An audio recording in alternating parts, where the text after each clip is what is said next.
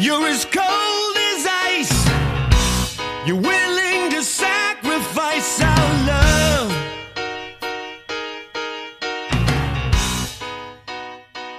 Hello, everyone. Welcome to the Ice Cold Takes podcast. I am your host, Joey DeMeglio, and the Rangers might have hit their lowest point of the season on Tuesday night as they blew a 2-goal lead to the San Jose Sharks and lost in overtime, finishing the Western road trip 1-2-1. Today, I'm here with Corey Snyder from all three zones to look at some of the Rangers' microstats this season, because I know the Rangers have really fallen off a cliff in the last 2 months. But anyways, welcome back to the show, Corey. How are you? I'm doing well. Thanks for having me back on. It's been a while. Yeah, it's been a while last season. I think we had you on like March, right before the trade deadline. Yeah, it was like right before the Kane trade. Yeah, before the Kane trade. I remember we were talking about that because Carolina was in on that. We weren't sure if they were going to pick Kane up. Ultimately, they didn't go. I think they got Puljujarvi. Yeah, they did. They got Puljujarvi and Gostisbehere. Yeah, Gostisbehere. Yeah. So, I mean, with the Rangers, let's kind of like just start with like where the Rangers are at as a team. So they get off to that crazy start, like they won, I think it was 18 of their first 24 games. Things were looking good. Then they got the injuries. So Kakko, Fox, Hedel all went down with injuries. So guys are playing out of place here on the team. And the Rangers are still getting some wins, but it's kind of unraveled for them. What does what have you seen? Because I know when you track the data, you have to watch like all their games, right? Yeah, pretty much every, unless there's like a lull in the action, then I kind of skim through it. But yeah, like a low event. Like there's been a couple games like that, but low event. I get what you're saying. Yeah, but what have you noticed from like how the Rangers have declined in their play, so to speak? Yeah, well, like this year more than any, I've noticed like a lot of teams kind of going through just hot streaks and then periods where they're just kind of going through it, for lack of a better term. Like this happened with the Flyers. It's happening to the Jets right now after they had that incredible December. Carolina struggled through the first 2 months of the season. They turned it on middle December. And this seems to be what's going on with the Rangers right now. They're kind of just plodding their way through the middle of the season. And I don't know if this is just kind of like a dog days of the season thing because they know they're going to make the playoffs. They've been in first place despite this cold stretch, or if it's like a systematic issue. But just from what I've been watching, they are a lot more careless with the puck now. A lot of their goals are coming off of turnovers or just failed clears or plays where they try to exit the zone when they should be trying to clear it. And they just seem to be a little out of sync there. And they're just, I don't know, they just look off right now. And for me, lately, I'm kind of like after the playoffs last year with like Florida going on that run and Vegas turning into a machine, I kind of look at teams like how they're going to be at their peak. And is that peak better than anybody else's? And with the Rangers, I don't know. It kind of just seems like they're around with where all the other good teams are. And this seems to be just like a bit of a low stretch, a bit of a lull. So I think they can get back. I think they can get back to it. Like Fox has been back in the lineup for about a month now. Hedel's coming back soon. I think that'll be big just because that third line's been a bit of a sinkhole. But this year they've made improvements. They cleaned up a lot of things. The lines that aren't Panarin or Zibanejad aren't just drowning in shots anymore. They got Lafreniere playing like a top 6 player now. Kakko's getting back up to speed. So they're fixing a lot of the important things. It's just a matter of like getting through this stretch without kind of nuking the team's confidence. Gotcha. So you see it though, like you see like what the fans are seeing, like most of the Rangers fans. I mean, there's people that argue and say that Lafreniere is not good enough, but I think he's playing the best he's played in the NHL, even though he's not finishing on his chances. I think he'll get to that point. But with like the Rangers, I know you said like this might just be a lull period where they know they're going to make the playoffs, but they're just going through it right now. It's midway through the season. They're in a okay spot. Like they're in first in the division, but it's really close now. Is Carolina right behind them, or is it Philly that's in second? It's both of them. It's like four. It's like 4 teams. Right. To be fair. And like honestly, coming out like starting the season, I expected Carolina to win the division and be neck and neck with the Rangers anyway. So, I mean, I'm not surprised that it's this close. I don't know if the Rangers have what it takes to, fight through and get the division title. But I definitely think they have enough to make the playoff. So is this like, you think this is something that they could, like let's say after the All-Star break, after the trade deadline, even those last 15 to 20 games and pick up their play, you could see it happening, right? Based on the acquisitions they make or don't make. Yeah, for sure. I think they definitely have enough to be a top 3 team in the division, maybe even get home ice in the playoffs. It's just a matter of, kind of just getting through this and getting everybody kind of back up to speed. I mean, there are definitely some concerns like that I have. Like, it's not a perfect team by any means, but you look at the entire league right now, nobody's like, there's not a single team out there I see that doesn't have a problem that I could see them costing them a playoff series right now. It's more of an even playing field than ever. Mm-hmm. And so you brought up how like the Rangers are more careless with the puck. In that San Jose game, for example, the first goal that got San Jose in the game was off a turnover. It was Gustafsson put it right into the guy's hands. I forget who scored, but Shesterkin had no chance on it. It was a bad pass off the boards, and San Jose took it away and put it in the open net. But like, how has the Rangers? We talked a lot about in Rangerstown how rush defense at 5-on-5 has been abysmal. Like the Rangers are one of, if not the worst team defending the rush, according to Steve Valiquette's site, ClearSight Analytics.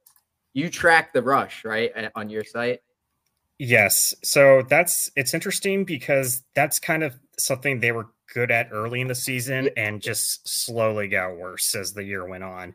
And I kind of wonder if this is just kind of teams catching on to how they play or if it's just the guys getting worse. Because like, just from what I've noticed, what the Rangers like to do a lot of is like when the defenseman goes back to get the puck, they just kind of send it up the boards and try to clear it off the blue line. That way they can reset and kind of attack at their own speed. And lately those passes they're getting picked off a lot more.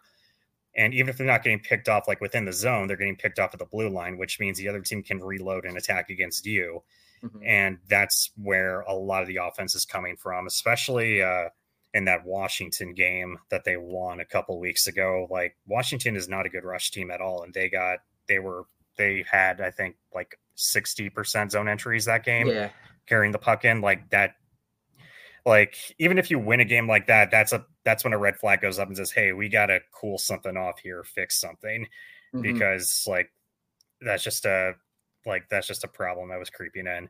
That and kind of something that's been going on all year is they give up a lot of shots off defensive zone exits because they play a pretty passive forecheck, and they sit in the defensive zone a lot. And like, what they try to do is force other teams to dump the puck in, going through the 1-3-1 that Laviolette likes to play a lot, especially with a lead. But what's been happening a lot more is that defenseman or the forward that's covering the boards is missing, and the defenseman back is kind of playing in a safety spot. So he's really deep. So like, they're kind of banking on that final defenseman to disrupt the shot to get back in time, but that doesn't always happen. And he's going to give up a chance anyway. It just might be slightly disrupted. So it's kind of all or nothing with how they're playing defense a little bit, because they're kind of hoping for that last layer to save them if like their structure gets broken. Yeah. So go ahead. Yeah. And like, it's risky because it's like, okay, like they don't want Shesterkin stopping 45 shots every game. Yep. But if they give up like 15, 20 shots and those are high quality shots, you're like, okay, we got a stud goalie who can stop these, but those are still very tough shots to stop. So that's kind of where they're getting broken down a lot. That, and I mean, it's also tough too, because defense doesn't always happen in structure. They play that man-to-man defense a lot, which means you'll have a forward kind of all the way back behind the net starting to break out, which not ideal, especially if it's one of the fourth liners. But like, I think a lot of that has kind of been creeping up these past couple of weeks. And even then there's been like chances where the game was kind of up for grabs where they might have been able to get through it. But like, it's kind of just the problems that were there early on are kind of creeping in now. But like, I think they're fixable. It's just a matter of maybe they need to kind of shore up the depth a little bit. Maybe Hedl coming back will fix that. maybe changing up some of the D pairs might help, but we'll see.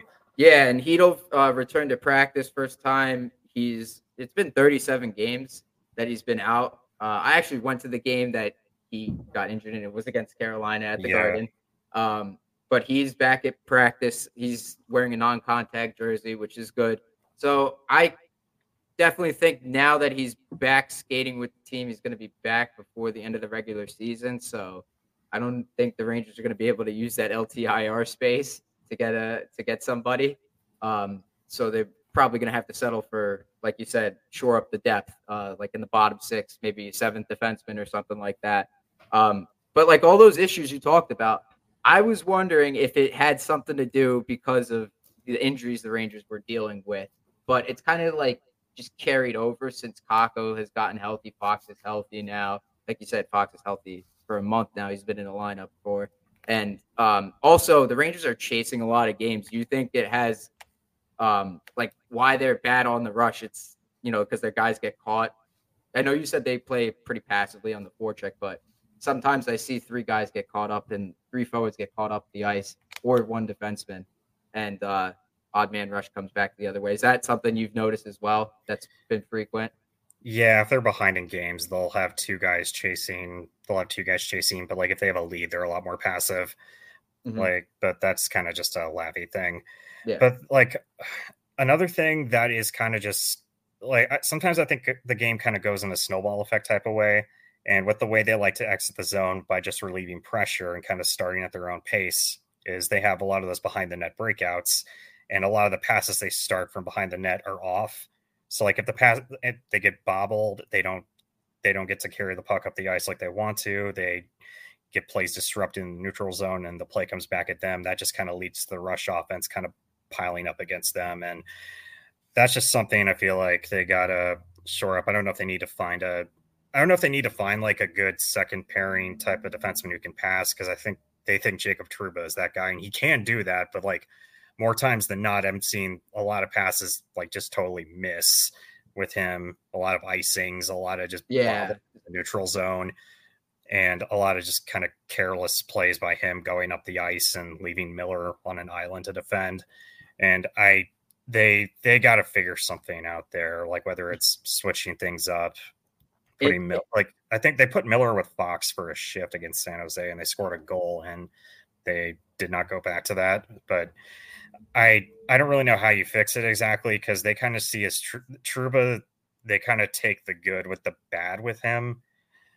And lately it's been a lot more bad. Even the Sharks game, like I thought he had a terrible game, but by the numbers, like by on ice stats, he wasn't that bad. But I thought he was just I thought he was a mess that game. Yeah, I mean, that has been said a lot of times by fans in the past couple of seasons. I think he's improved this year. But interesting you brought up like the Miller Fox or Miller Trouba pair. The Rangers were just trying out new defensive pairs today at practice, and they kept Miller Trouba together. That was the one pair they didn't touch. And honestly, I think that's the pair that they should touch and leave the rest of them. Like, yeah, Trouba has such a weird like profile by the like all three zone stats that I track, like zone entries, zone exits, shots, and scoring chances. Like, let's see here. I can share my screen. Yeah. Go ahead. Yeah, so you could present it, and then I'll put it up on the screen here. Yeah, this is Jacob Trouba's card right here. Okay, I gotta blow this up because I can't really see here. Okay. So Jacob Trouba. Oh yeah, that's pretty interesting there. So look at the scoring. Good offensively, he's pretty good. Damn. Yeah, he's very good selective with his offense. Like it's interesting because you think of he's a guy that's just going to take a lot of like bombs from the point, but he's been very good at getting his shot through, very good at kind of looking for that extra pass in the offensive zone, being a second layer, being a complement to the forwards, which is what I thought their defensemen were terrible at under Gallant, but Lavallette's fixed that. I can never say his name. But with exiting the zone, this is exactly what I was talking about earlier. He very good at getting the pucks, very good at taking hits, absorbing hits, but breaking the puck out, not very good. A lot of turnovers, a lot of clears, a lot of icings, and that's kind of been that's kind of been the root of the problem with how much So he plays and the rush defense. Like this is yeah, all bad. This is all yeah, very bad. yeah. So you could. So what I'm looking at here with the D zone retrievals and exit is that like him getting to the puck first before the forechecker, Yeah, like it's him. where it's blue. It's him getting to the puck, protecting it, and just Yeah, making sure it's not lost behind the goal yeah, line. Like that's a skill I think is pretty important. Like he's good at getting the puck to the next layer, like either if it's either Miller or like a forward to hmm kind of start the exit. But when he has to exit the zone himself, it's been a mess. yeah. He can't skate. He can't skate it out himself. He's got to have Miller do that. And I don't know what does that look like for Miller. Like, what is his exit with possession percentage? Is Yeah, that pretty good or no? it used to be. It used to be very good, yeah, but this year it's kind of been very up and down. Like, Okay, so not as bad, but it's still bad. Okay. yeah, he's had to clear the puck a lot more. He's been playing a lot more safe. Yeah. And So it goes back to what you were saying about how the Rangers the defensemen have to clear the puck. It feels like every time because they're not getting out themselves. Yeah, it's similar to how the Hurricanes play, except the Rangers like to regroup and reset, whereas the Hurricanes are going north-south all the time. Which, like, I understand. I understand that you have Artemi Panarin, like you kind of let him quarterback things and go from there, and he's had just a ridiculous season. Mm-hmm. So I get that. Like you kind of play offense at your pace this way, but it's also kind of a fire drill in their own zone. But they think highly of how Miller and Trouba block shots and kind of disrupt plays, which I get it, but that adds up against you. Like it, especially in the playoffs. We know hockey games move fast, but with DraftKings Sportsbook, an official sports betting partner of the NHL, you can score faster than anything happening on the ice. This week, new customers can bet $5 and get $200 instantly in bonus bets. On Saturday, the Edmonton Oilers take their 15-game winning streak home to play the Nashville Predators. The puck line is set to 1.5 for the game. It's plus 110 for the Oilers to win by 2 or more goals, and the Oilers have covered the puck line in each of their last 6 games at home. Download the DraftKings Sportsbook app with code ICTPOD. New customers bet just $5 on the NHL and get $200 instantly in bonus bets. Only on DraftKings Sportsbook with code ICTPOD. The crown is yours. Gambling problem? Call 1-800-GAMBLER or visit www.1800gambler.net. In New York, call 877-8-HOPE-NY or text HOPE-NY to 467-369. In Connecticut, help is available for problem gambling. Call 888-789-7777 or visit ccpg.org. Please play responsibly. On behalf of Boot Hill Casino and Resort in Kansas, 21 plus age varies by jurisdiction, void in Ontario. Bonus bets expire 168 hours after issuance. See DKNG.com/hockey for eligibility and deposit restrictions, terms, and responsible gaming resources. NHL and the NHL Shield are registered trademarks of the National Hockey League. Copyright NHL 2024, all rights reserved. So they tried Fox Gustafson and Lindgren Schneider today at practice. I think Fox Gustafson, I think the money puck expected goal numbers were pretty good for that pairing, but it's a small sample size, so I don't know. It's definitely going to take a hit. It's like 76% XGF. So yeah, I know they haven't played that much together. Gustafson, that's bound to go down. There's no way that stays like that. Gustafson is there for a good time, not a long time. That's kind of been the story of his career. Like teams bring him in for 1 year. He puts up good offensive stats. He has a lot of very exciting games. I think he had a hat trick for the Caps last year. But do the teams ever keep him? No, they do not. That's why I was wondering, like, why is he so cheap? He had 40 points last season. Doesn't it make sense? And he had a great start to the season. I thought he was really solid. Like the best 6 defensemen the Rangers have had in a while, honestly. And now it's kind of like unraveling. This is his stats. Wait, this might be Braden Schneider. Yeah, that's Braden Schneider. That's Braden Schneider. I think I pulled him up. I pulled him up because he's had a much better season compared to last year. Last year, kind of a mess. Damn. But this year, he's cleaned up his game a lot. Still a lot of turnovers, kind of falling victim to the Rangers' defensive system there, but very good at making those simple plays and really good as like the guy jumping into the rush too, which was kind of surprising. I don't remember him doing that much when he was in junior. Yeah, he's definitely doing that a lot this season. But like his start to this season, we we were like complaining about how he was playing, like he was turning the puck over. It looks like he's like solidified himself now. Like he's Yeah, kind of way that's what he better is. now. That's what he is, like a 5'6", and a pretty good one at that. Yeah, 5 or 6. Yeah, I don't need like every defenseman to be Yeah. like a top 2, like Fox. You know what I mean? Like that's just if you just somebody that's steady, that's solid, like that's not a black hole. Like for what the Rangers have before they got rid of Benino, they waived Benino today, or they're going to. It's 2:00 now. It's 2:20 now. So yeah, they probably already waived him. I can't Yeah, I see on saw my phone. that. Yeah, so anytime that guy's on the ice, it's like the Rangers don't get any offense. It's just hope and a prayer. Like let's hang on by a thread here in the defensive zone. Let's block a shot, win a face-off, ice the puck, rinse, repeat. Same deal with Wheeler. Same deal with Barclay Goodrow. And like you talked about it before, like that third line. That I think I would consider that the fourth line because the third line right now is like Cooley, Brodzinski, and Wheeler. And Right, yeah. they've been pretty good. They had that game against Anaheim, very good game, very good. Cooley has been great. Do you have his stats? Yeah, I do. He's been like, for as far as a rookie go, not too bad. Yeah.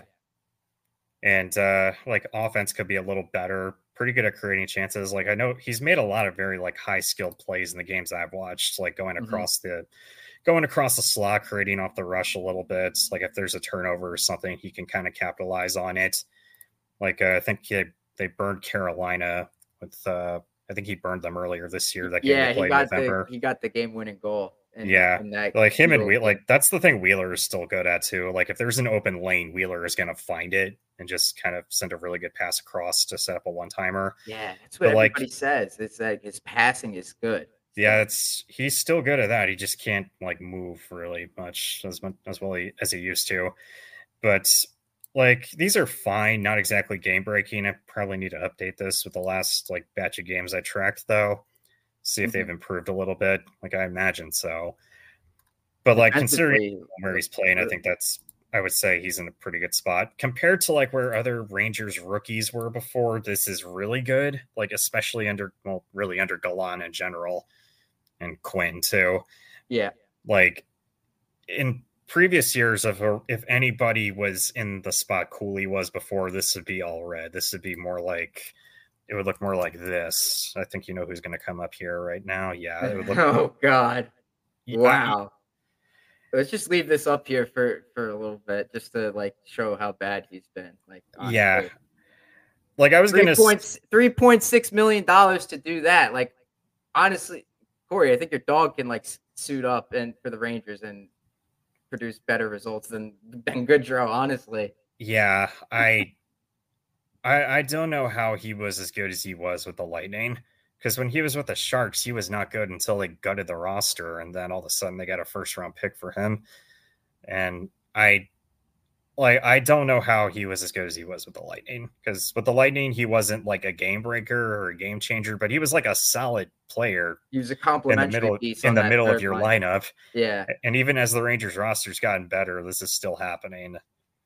It's gotten significantly worse, like as the years go by on that contract. It's like at first I liked him. His first year I really liked him, and then years 2 and 3 have just been awful. Oh man.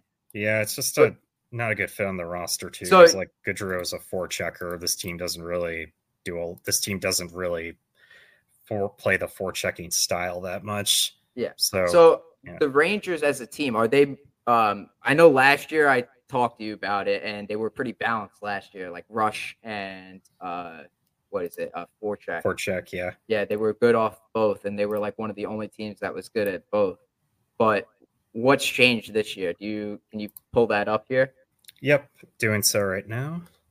From what I remember, they're pretty balanced. No, actually, they are a lot more rush based than they were last year, which is a little surprising. Let me change the tab. Here. Do I have to remove this? Yeah, I can do that. It's pretty easy. Okay. Yeah, this one right here. All right. So yeah, they create more of their shots off the rush this year than they did last year. Last year they were kind of up here in the balanced offense zone. This year it's a lot more rush. And it's a lot more Russian. It's a lot more cycle too, but that's pretty much all Artemi Panarin. Yeah, that makes sense because the Rangers they're not really a north-south team. Like the guy outside of Kreider and Trocheck, that's it. Will Cooley, maybe, that's it. I mean, this is how you want a lot of the guys on the team playing. Like, you want them to kind of playing against the grain, with speed. You want them playing with speed. You want them kind of catching defenses off guard. You don't want them cycling the puck around, looking for deflections all the time. But the other thing is, like, when I notice the Rangers, when they do forecheck, they don't really take a lot of shots because they're kind of content to milk the clock, and that's pretty standard for most teams now. Like, they're just kind of looking to spend time in the offensive zone, not really looking to add on to the lead. See if anything opens up, and then I think they know like their defensemen, like previous years, like they could not get any shots through except for Fox to save their lives. Yeah, and Trouba this year is pretty good. That we saw, right? Yeah, but like they're being a lot more patient with their offense, like off cycles too. They're not just bombing away from the point all the time just to get the shot blocked.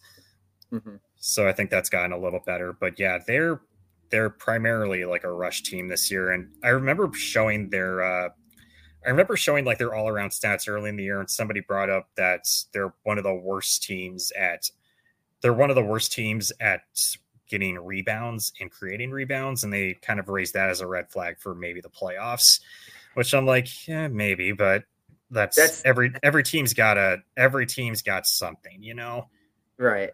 I would put that in that category if every team has got something there. Like, I wouldn't go overboard trying to make an improvement because you need more rebound offense. I think you need to improve your defense first, and maybe get another improve the forecheck, the rush here a little bit more.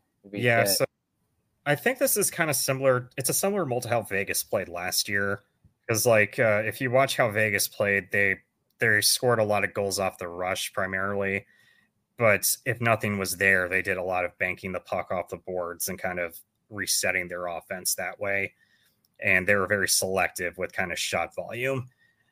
Like, they didn't really take a bunch of shots just to say they could, or just to kind of but they also played with the lead a ton in the playoffs too. So that's their thing. Like, they didn't really need to kind of pound shots away like Carolina does all the time.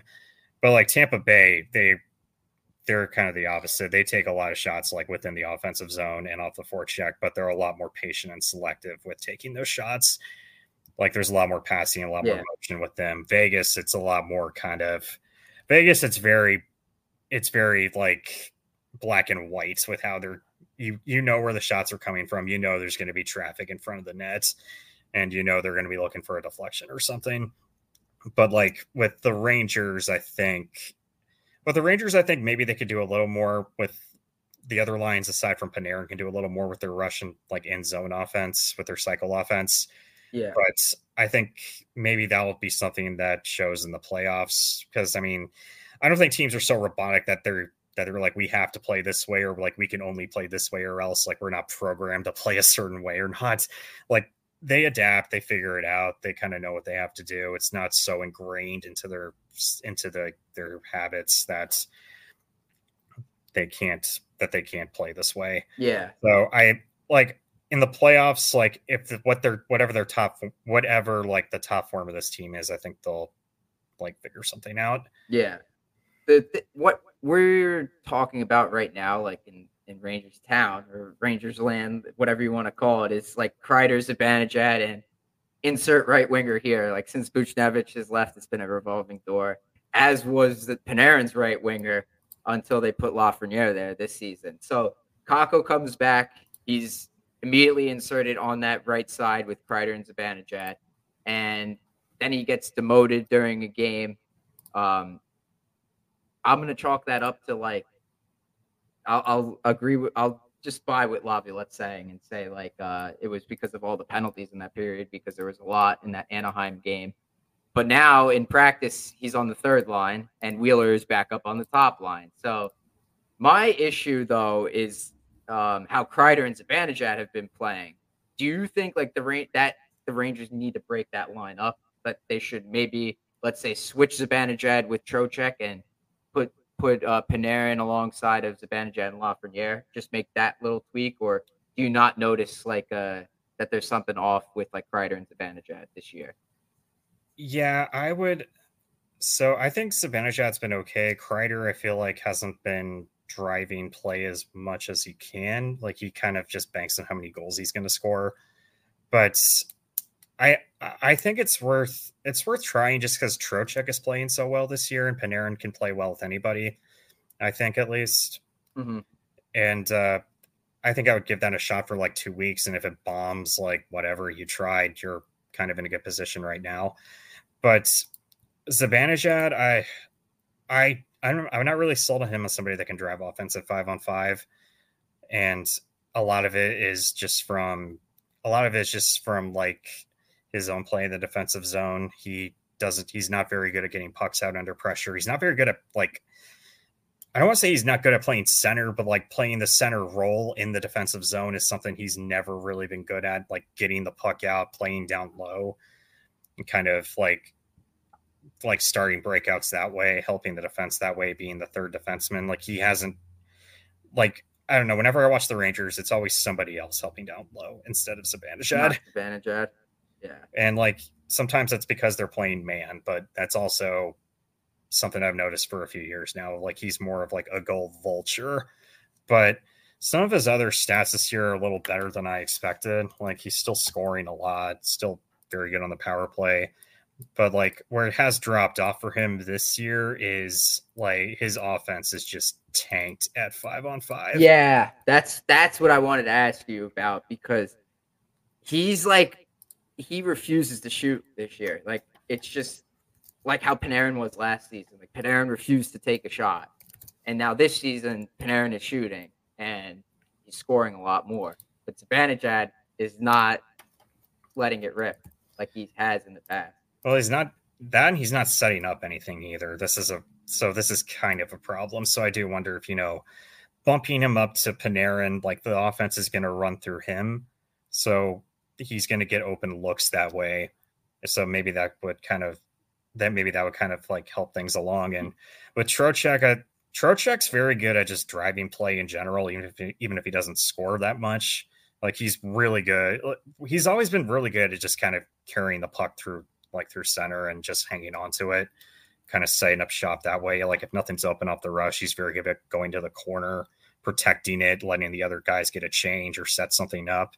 So I think that'll do good to help like Kreider and Kakko come along if they do make that a line. Mm-hmm. But with Zibanejad, like, they do have to figure something out with his offense falling apart, because you have the stats to show. Are you sure you want to see them? They're not pretty, but I'll put them up. Yeah, because I called them out the other day. Yeah, so let's do this again.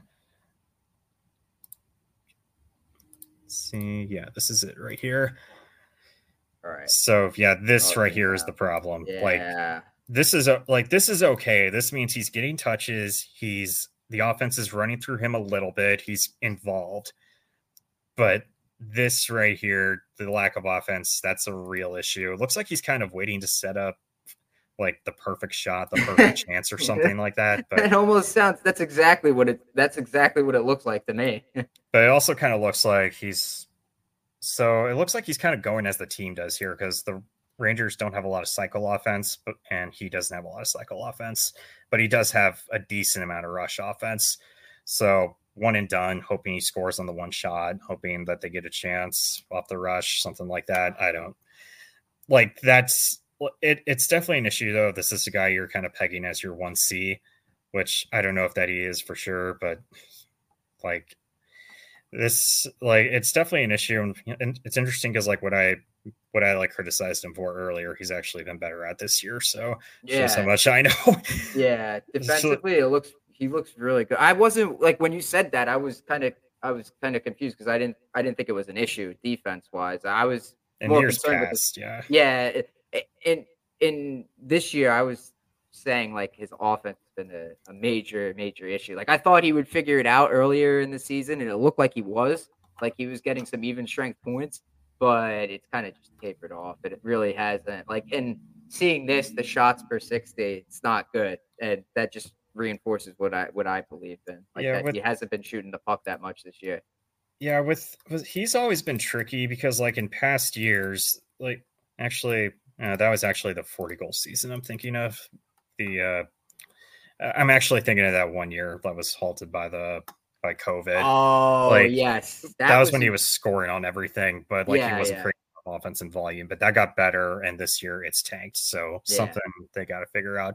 I mean, I'll say this much: like with watching like this last batch of Rangers games I did, I barely noticed Zibanejad Yep, very invisible. I said he unless it couldn't was the find PK. it. Yeah, unless it was the yeah. Even on a power play, he's not even hitting his shot, his one timers.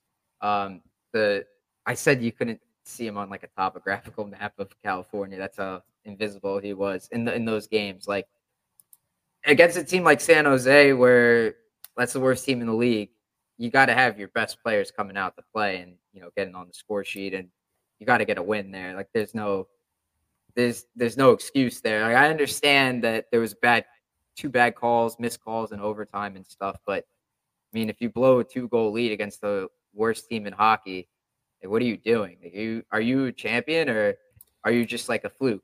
Like what kind of team are you? That's how I Yeah. look at it as. Some people don't view it like that, but that's just me. Like for my team, for me personally, like if I want to win, like I want to win outright. Like I want to have without a shadow of a doubt. I don't want any like second guessing or anything like that, Yeah, it's definitely a concern. Well, yeah, like back to Zibanejad, like the big concern right here. This is him, how much offense he's creating. Like this is how many shots he takes and how many he sets up. Okay. And look who's right next to him, guy who just got waived. Yeah. Damn. But yeah, I get it. Like with the Hurricanes, a lot of the fans are having the same kind of arguments right now because they were not good through the first. Well, I mean they were good in October, struggled late November to like early December. They got swept on a Western road trip, and we were kind of accepting like, yeah, this team, they're not going to win like a cup this year. They might not. They're going to struggle to make the playoffs. And then they went on this run.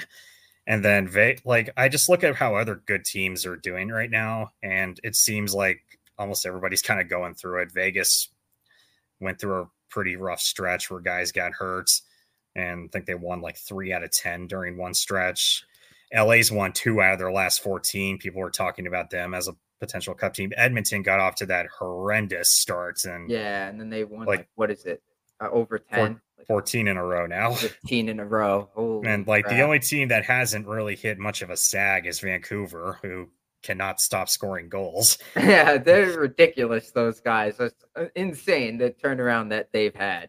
So that's the way I look at it. I mean, this year has been weird. It's been pretty wide open, pretty fluky, honestly. So really, I'm kind of looking at this as like which team is going to get everything together once like March and April roll around.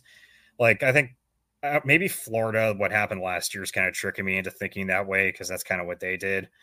But that's kind of how I'm viewing this right now. They always had those underlying numbers though, Florida, right? Like 5-on-5, fair. they were always really good. The Rangers, for as long as I've watched them, I don't think the Rangers have ever been a good 5-on-5 team. Yeah, and like at least since they started tracking the stats. And you look at who they have to go through, I don't even know who they have to go through nowadays because like the Flyers look like they might make the playoffs. Yeah, Pittsburgh is a mess, and the Devils are injured. They have no goaltender. Carolina, like they're playing well right now, but they got no healthy goalies. Right. That's always seems to be the issue with the Carolina is the goaltending. Like Spencer Martin yesterday had a great game in Boston. He joined the team 2 days ago. So it's a weird season. It's wide open. Mm-hmm. I saw Kakko on there and on the stats here. So this is like his contribution to the offense, right? Yeah, here he is. Yeah, shots per 60 and he's pretty much this is kind of who he's always been, an above average shooter, above average volume shooter, except for like the first year Gallant was head coach. He was a mess, and last year they had to kind of rebuild him from the ground up, and this year he's been injured. And he's also one I'm a little concerned about because like as far as like the Rangers not creating a lot of sustained offense goes, he's somebody that can help that. Like just from how good he is along the wall, Yeah. how good he is at protecting the puck. And it's just not happening this year. But Mhm. he's also been out for a little bit. So we'll see if this new being healthy might kind of fix that. Right. What you just said is exactly how I felt about him in the first 15 games, 10, 15 games of the season. Like I thought last year he was at his best around the beginning, and then they changed the lines and he wasn't the same after that. But then this year he was not as impactful offensively, and that was concerning for me. But people are saying like his defensive presence shouldn't be overlooked, especially on that top line. Like by your numbers and like whatever you've tracked, what do they look like? That what does his defense look like? Is it probably really good? Yeah, he plays defense kind of in the offensive zone, like the way I see it. Because Yeah. he might not create a lot of shots, but he kind of he's good at holding on to the puck and keeping the puck away from their own net. And with getting the puck out of the zone, that's kind of what his strong suit has been this year. Like he's been very good at helping the defense, very good at he's been very good at kind of saving turnovers is what I've noticed. Like if the defense, like if their defensemen like blindly send the puck over the wall, he's very good at kind of swooping down, getting to the puck first, absorbing contact to kind of make a clear or find somebody open in the middle of the ice so they can reset.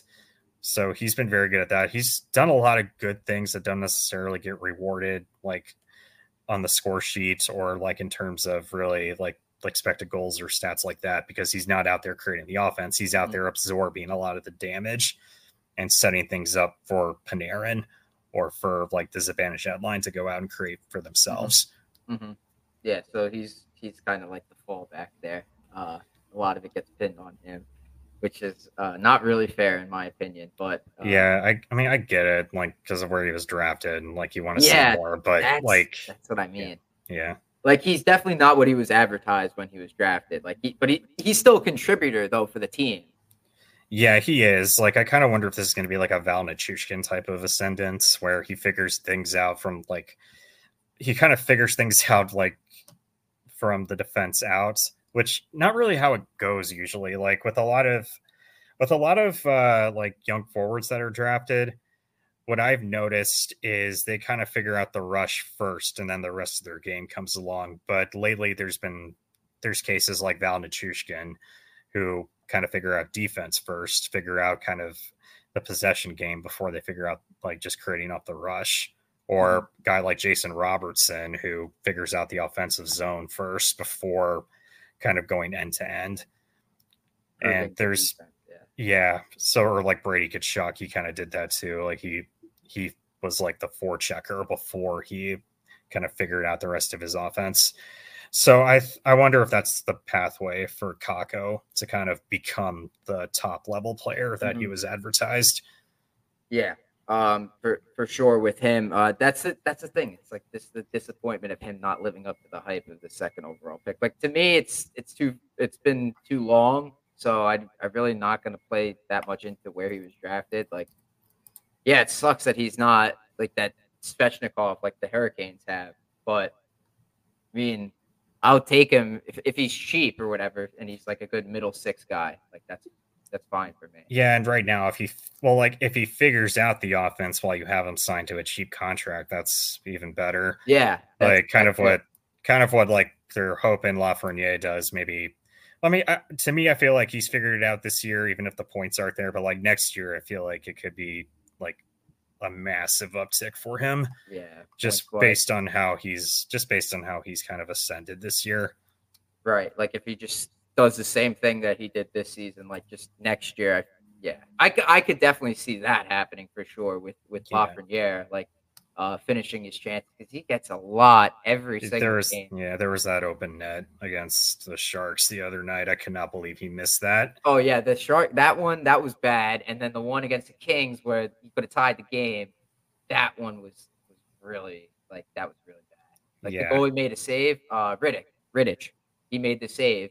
But it was right on the doorstep, and like he got a skate on it. The goalie. That's how he stopped it. He really could have scored that, but You know, Yeah, the like Sharks one, I don't know what happened with that one. Like he was, that's the one where he missed the net, right? yeah, like I mean, Trocheck like set him up on a tee right in front of the net. He's standing right next to Blackwood, and somehow the puck hit the glass. Like I don't know how that. I'm like, I thought somebody blocked it. Yeah. I was like, nope, he just flat out missed it. Like, I mean, it happens. Right. Yeah. Yeah, it happens. Yeah. Yeah, but you'd like to see that one go in. It's so frustrating though. Like if it's your team, it's like, Oh yeah, I yo, mean, man. you're talking to a Hurricanes fan. You're the kings of missing open nets and deflections that just go off the post. Ryan Strome was the king of that though. Yeah. Ryan Strome missed a lot of empty nets and open nets when he was on the Rangers. We still miss a lot of them. But let's get to the last bit of this episode, the ice cold take segment. Before you've had some time to think about it, but for the people at home, an ice cold take is an accurate statement backed by facts and observations that is solid in nature, similar to a block of ice, i.e., a spot on claim. So, I'll leave that up here. The Rangers, I'll start with mine. I'll give you a little bit more time. But the Rangers today, they waived Nick Bonino. And I wasn't expecting Chris Drury to make a decision like that because he's a veteran and, you know, how those GMs are. Like, I feel like they value veterans very highly and intangibles and stuff like that. But he just wasn't a good player in the league anymore. And he was playing out of place on the third line. The Rangers Chris Drury decided to place him on waivers. If he could place Bonino on waivers, that means he could place Wheeler on waivers. So I think Wheeler could get waived before the trade deadline, anytime between now and the trade deadline. And I think the Rangers could make an upgrade there. That's my ice cold take for this week. So you think Wheeler over Goudreau? I don't know if they could waive Goudreau. I mean, they can't actually. I don't know if he has like a protection. Because he's got a modified no trade right? clause. Yeah. So I haven't looked at the workings of that. I haven't looked on Cap Friendly about how that one works. Yeah. I know full no movement clauses are the ones where you can't be sent down. I think, right. Yeah. it's no move at all. The no trade clause. So maybe he can be waived actually. Yeah, that's like the one guy I was thinking of as far as like. Yeah. I was like, oh, they got rid of Bonino instead of him first. But I was like, that makes sense. Like 1 year versus 3 years or however much he's got left. Me personally, I would waive Goudreau, but I know Drury won't do that. Like this is a guy that Drury went out of his way he went out of his way to trade for him. Like when he was going to be an unrestricted free agent, he traded picks to acquire his rights, and then signed him to a contract. And he's been with the team ever since. I just don't think it's realistic that he's going to waive a guy like that, especially when you need players that have those intangibles that they claim that they have. But he's not presenting them whatsoever this season. Yeah. I just don't. I would prefer that over Wheeler, but I just think that if it's going to be anybody, it's going to be Wheeler. Yeah, I guess that makes sense. Plus, he's only there for 1 year and probably the most expendable piece they got on the roster right now, aside from like Gustafsson if they want to waive him, but I doubt that. There's not really any point in waiving Gustafsson right now either, unless you think Zach Jones is going to be like a replacement. That kid's got potential, Zach Jones, but I don't think the Rangers see it. No, I think he has potential. He was somebody I was hoping would kind of like take a step last season, and it just didn't happen. Well, he didn't get much playing time last season. Yeah, that's fair. So it's really hard when you're just kind of sheltered and just sitting in the press box. Like this year, he stepped in when there's been injuries. I thought he played okay against the Kings. I thought he had an okay game. He made a couple good defensive plays, which I was surprised to see. But you know, I don't think he's got a spot on the Rangers, Zach Jones. Yeah, like I was kind of excited about him when they signed him. The first couple of games I watched of him, he looked really good. Mm-hmm. And then he kind of just fell into like AHL call-up purgatory, which I mean happens to a lot of players that I liked coming out of the AHL and in college hockey. sadly. How did teams like Tampa Bay always get the guys like any player they call from the AHL? It always seems like they just do well. Like Yeah, that's how I feel about Darren, Vegas. Darren Radish they called up and he's good, right? Like who were like the other guys that they called up? Like wasn't Gord like an AHL Yeah, call Gord up? was like an ECHL guy. They Yeah, called oh God. he was in the ECHL like when they before they called him up. So they got production out of almost everybody they've called up. But even then they've had a lot of misses before too. They're starting to I think the well is starting to run out there, but even then you got like Nick Perbix coming up and he's a top 4 defenseman, but they have Victor Hedman they can slot him with, which helps obviously. But even like a guy like Cirelli, I think he was a 2nd-round pick. How many 2nd-round picks don't pan out? And they got a Selke candidate out of him. Yeah, Cirelli was. Rangers fans were going crazy. Like when he was in RFA, kind of wanted him as a 2C. I think that was around like the same offseason as the Eichel trade rumors, or the offseason before that. If I recall correctly, I think it was the offseason before the Eichel trade rumors. No, Cirelli, I think, was the same off. Maybe not, because Eichel, I don't know, 2021 and 22 blend together for me. Yeah, Anthony Cirelli contract. I'm going to look this up because it's bothering me right now. Yeah. Let's see here. All right, well, he got an 8-year. Oh, he's got an 8-year extension that kicks in this year. Damn. Okay. Yeah, it started with Tyler Johnson and Andre Palat, and they just kind of kept the train rolling since then. But they had a really good AHL team back then too. So the Cirelli, his ELC expired in 2019-2020. So in the 2020-2021 offseason. Yeah, so after their first cup. Yeah, after their first cup, that's when he got the extension. That's when he was the RFA, and the Rangers were like, we were trying to figure out if the Rangers would go for the RFA route. Yeah, that was when Tampa, everybody was like, oh, they got to get rid of some guys. They got to get rid of this guy, and this guy, and they keep almost everybody important and get rid of the expendable ones. They always figured out a way for a while, but I think it's starting to – I think the well is starting to run dry there. They're a bubble playoff team right now. They're very, very top-heavy. Yeah, that's crazy. That's crazy. Even then, like, Cirelli's not producing points like he used to. Or I guess he was never really a big point producer, but like he still like their third line. Like if you look who's on their third line right now, only one of them's got double digit points.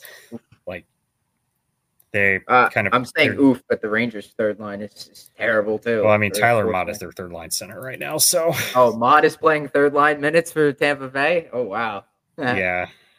Damn, they're really desperate. I like Mott too, but he's just a fourth liner, not a third liner. Yeah, I mean, even then they find some good players. It's just like they can only do so much. Like Michael Easymont, who they got in a trade. He was on waivers twice last year. Really good shot producer, just not a great scorer. Like really good high energy type of player, but like he's only going to do so much for you, like on the third line. And they're getting an outstanding season out of Nick Paul, and he's been elevated to a higher role now. I know they used Nick Paul on the power play. I don't know which unit they use him on though. I think he's on. I think they kind of rotate him. Like I remember seeing him on the first unit a little bit. I remember seeing that too. He had a really good start to the season. I remember that. Yep. Was Point injured this year? Maybe. I don't know for sure. Like no, he didn't miss any games. Kucherov missed one. Okay. Yeah, then I was going to say, like, I know they used Point at the bumper. I was thinking, like, maybe they used Nick Paul at the bumper. I think they probably put Paul at the net front. That's where he usually is. That or in the bumper sometimes, like, just to get him open. They move guys around a lot. But, they had that – they kept that train going for as long as they could. And even then, they still might make the playoffs. Like, it's not – complete. The door's not shut on them. It's like almost 10 years straight of them like just calling up guys, reusing and recycling guys and stuff like that. Yeah, the Cap finally got them. Yeah. I don't know which one which one that they had to cut bait with that was the worst. I think they got rid when they traded Tyler Johnson. I think that was the right move because Yeah, I was looking at his numbers recently. He looks like he's done. washed now. He's These done. injuries have just destroyed him.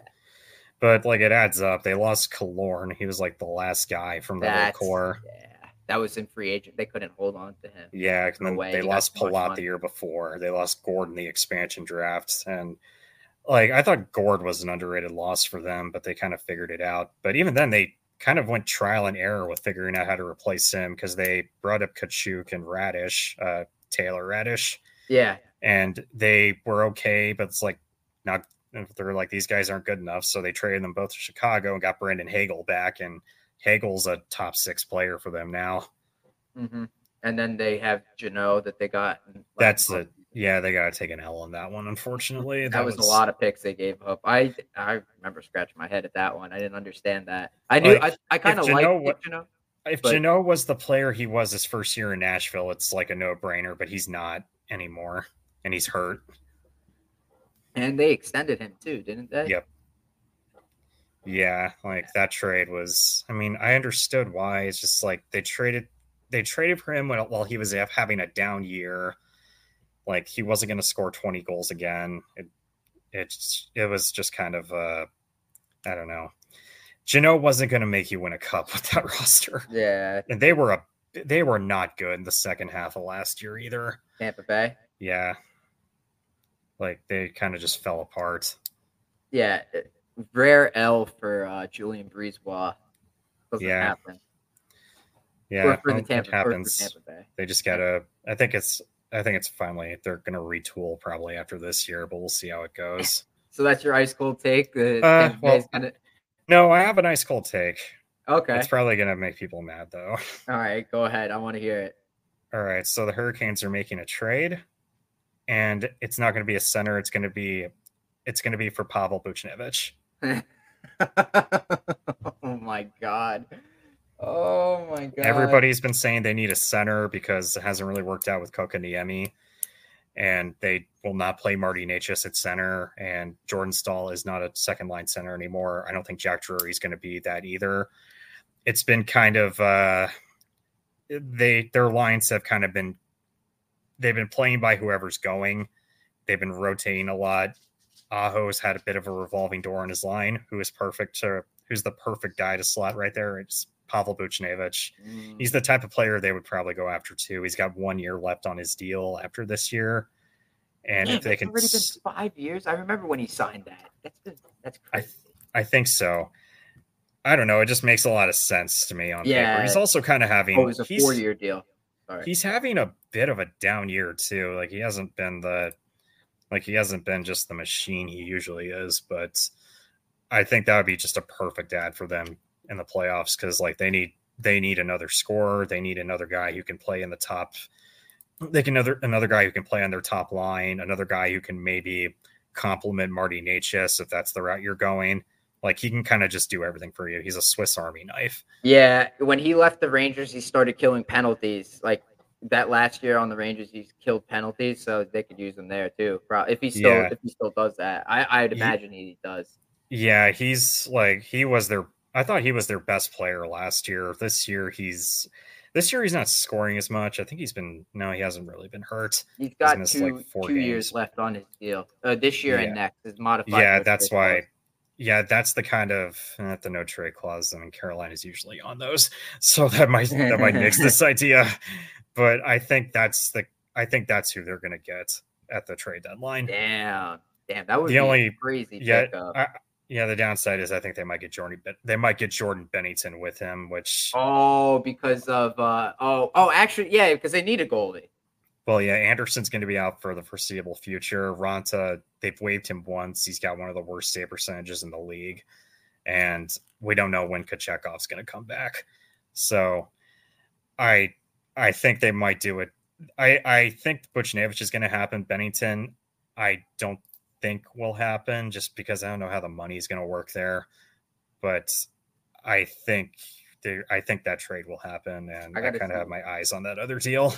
I got to see what Carolina's cap space is. I'm pulling them up right now. They have they have a lot. right now. A deadline space 6 million, 6.487. Yeah, That's, because Anderson. good. Yeah, they won't even if they get Buchnevich, they don't have to retain any of that salary. That's Yeah, they that's also good because you don't have to give up as much. Like if you retain 50%, you're expected to give up like an extra pick or a prospect or something like that. Yeah, I'm also hoping that Buchnevich, he's only got 14 goals this year. I'm hoping that might drive the price down a little. Maybe St. Louis can take DeAngelo off of our hands too, which that's wishful thinking on my part. I mean, they're not using them. Oh man.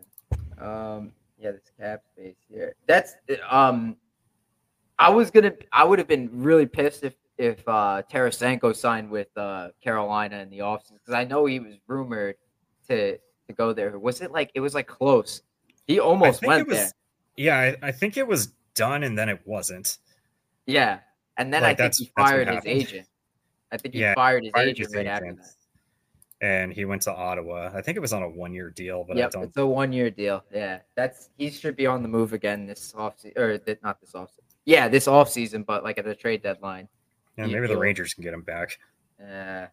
So I think someone was talking about possibly going after Buchnevich again, and I'm like, oh my god, really? Like it we would go crazy if that happened. I would love it, but I don't think that's gonna happen. Jesus. If Carolina does that, I'm gonna be so pissed. Well, the other thing is that the West is wide open and St. Louis has won 3 in a row, so maybe they kind of pump the brakes on selling. Yeah. Let's look where they are at in the standings here real quick before we wrap this up. The standings, Western Conference. Blues are 5th in the Central Division. They are a point back of Nashville with the game in hand, 12 points behind Dallas with a game in hand. The wild cards are the Kings and the Predators, 53 and 51. So they're a point behind a wild card spot. So they're in it. Yeah, so it might be a tough sell to get them to part with a top line player unless they wait until I don't know, next month, and if they're out of it, then you jump on them. This look into the Pacific Division, you just see L1, W1, W14 for Oilers. That's crazy. 10-0 in the last. Insane. Yeah, they got hot while everybody else is just stumbling over themselves. I mean, even Seattle went on a hot streak and they lost 4 in a row because everybody got hurt or sick. I feel like this happens every year. They've won 14 in a row and they have 5 games in hand on everybody, unlike Vancouver and Vegas. Holy crap. That's insane. Yeah, they kind of go through this every year. I was just going to say that every year that's they always start like crap and then they finish at the top of the standing. Well, yeah, because I remember people were talking about firing Woodcroft last year, except it was around December or November. Trading McDavid, trading Draisaitl. They're wasting. Be asking out by now, and it's like, oh yeah, okay. And then they figure it out. They go on a run, and we'll see if it works in the playoffs this year. They're crazy. Which I don't know at this point. My hot take was going to be that Vegas is repeating, but I'm not too confident on that one right now. I'm just saying that with no basis. Yeah, because they're injured. It's hard to go with that. Yeah, I like your take, honestly. The Buchnevich trade. That's a spicy one because it would certainly make us very mad. But I mean, he would actually be a pretty good fit for Carolina, just the way he plays. He'd be perfect for the Rod Brind'Amour system. Brind'Amour would love him for sure. He would love him. Then, I don't know, you got Svechnikov, you got Orlov, Kochetkov there. So Carolina doesn't use the Teravainen, Aho, Svechnikov as a line. They did, but Svechnikov is hurt now. Okay. That was a line, and then Svech got hurt, and now it's Bunting, Aho, Teravainen. They have Bunting there now. Yeah, Bunting's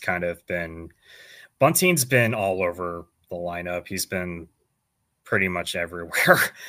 He hasn't really had a set spot except on the power play. Yeah, but I think he's pick up for them too.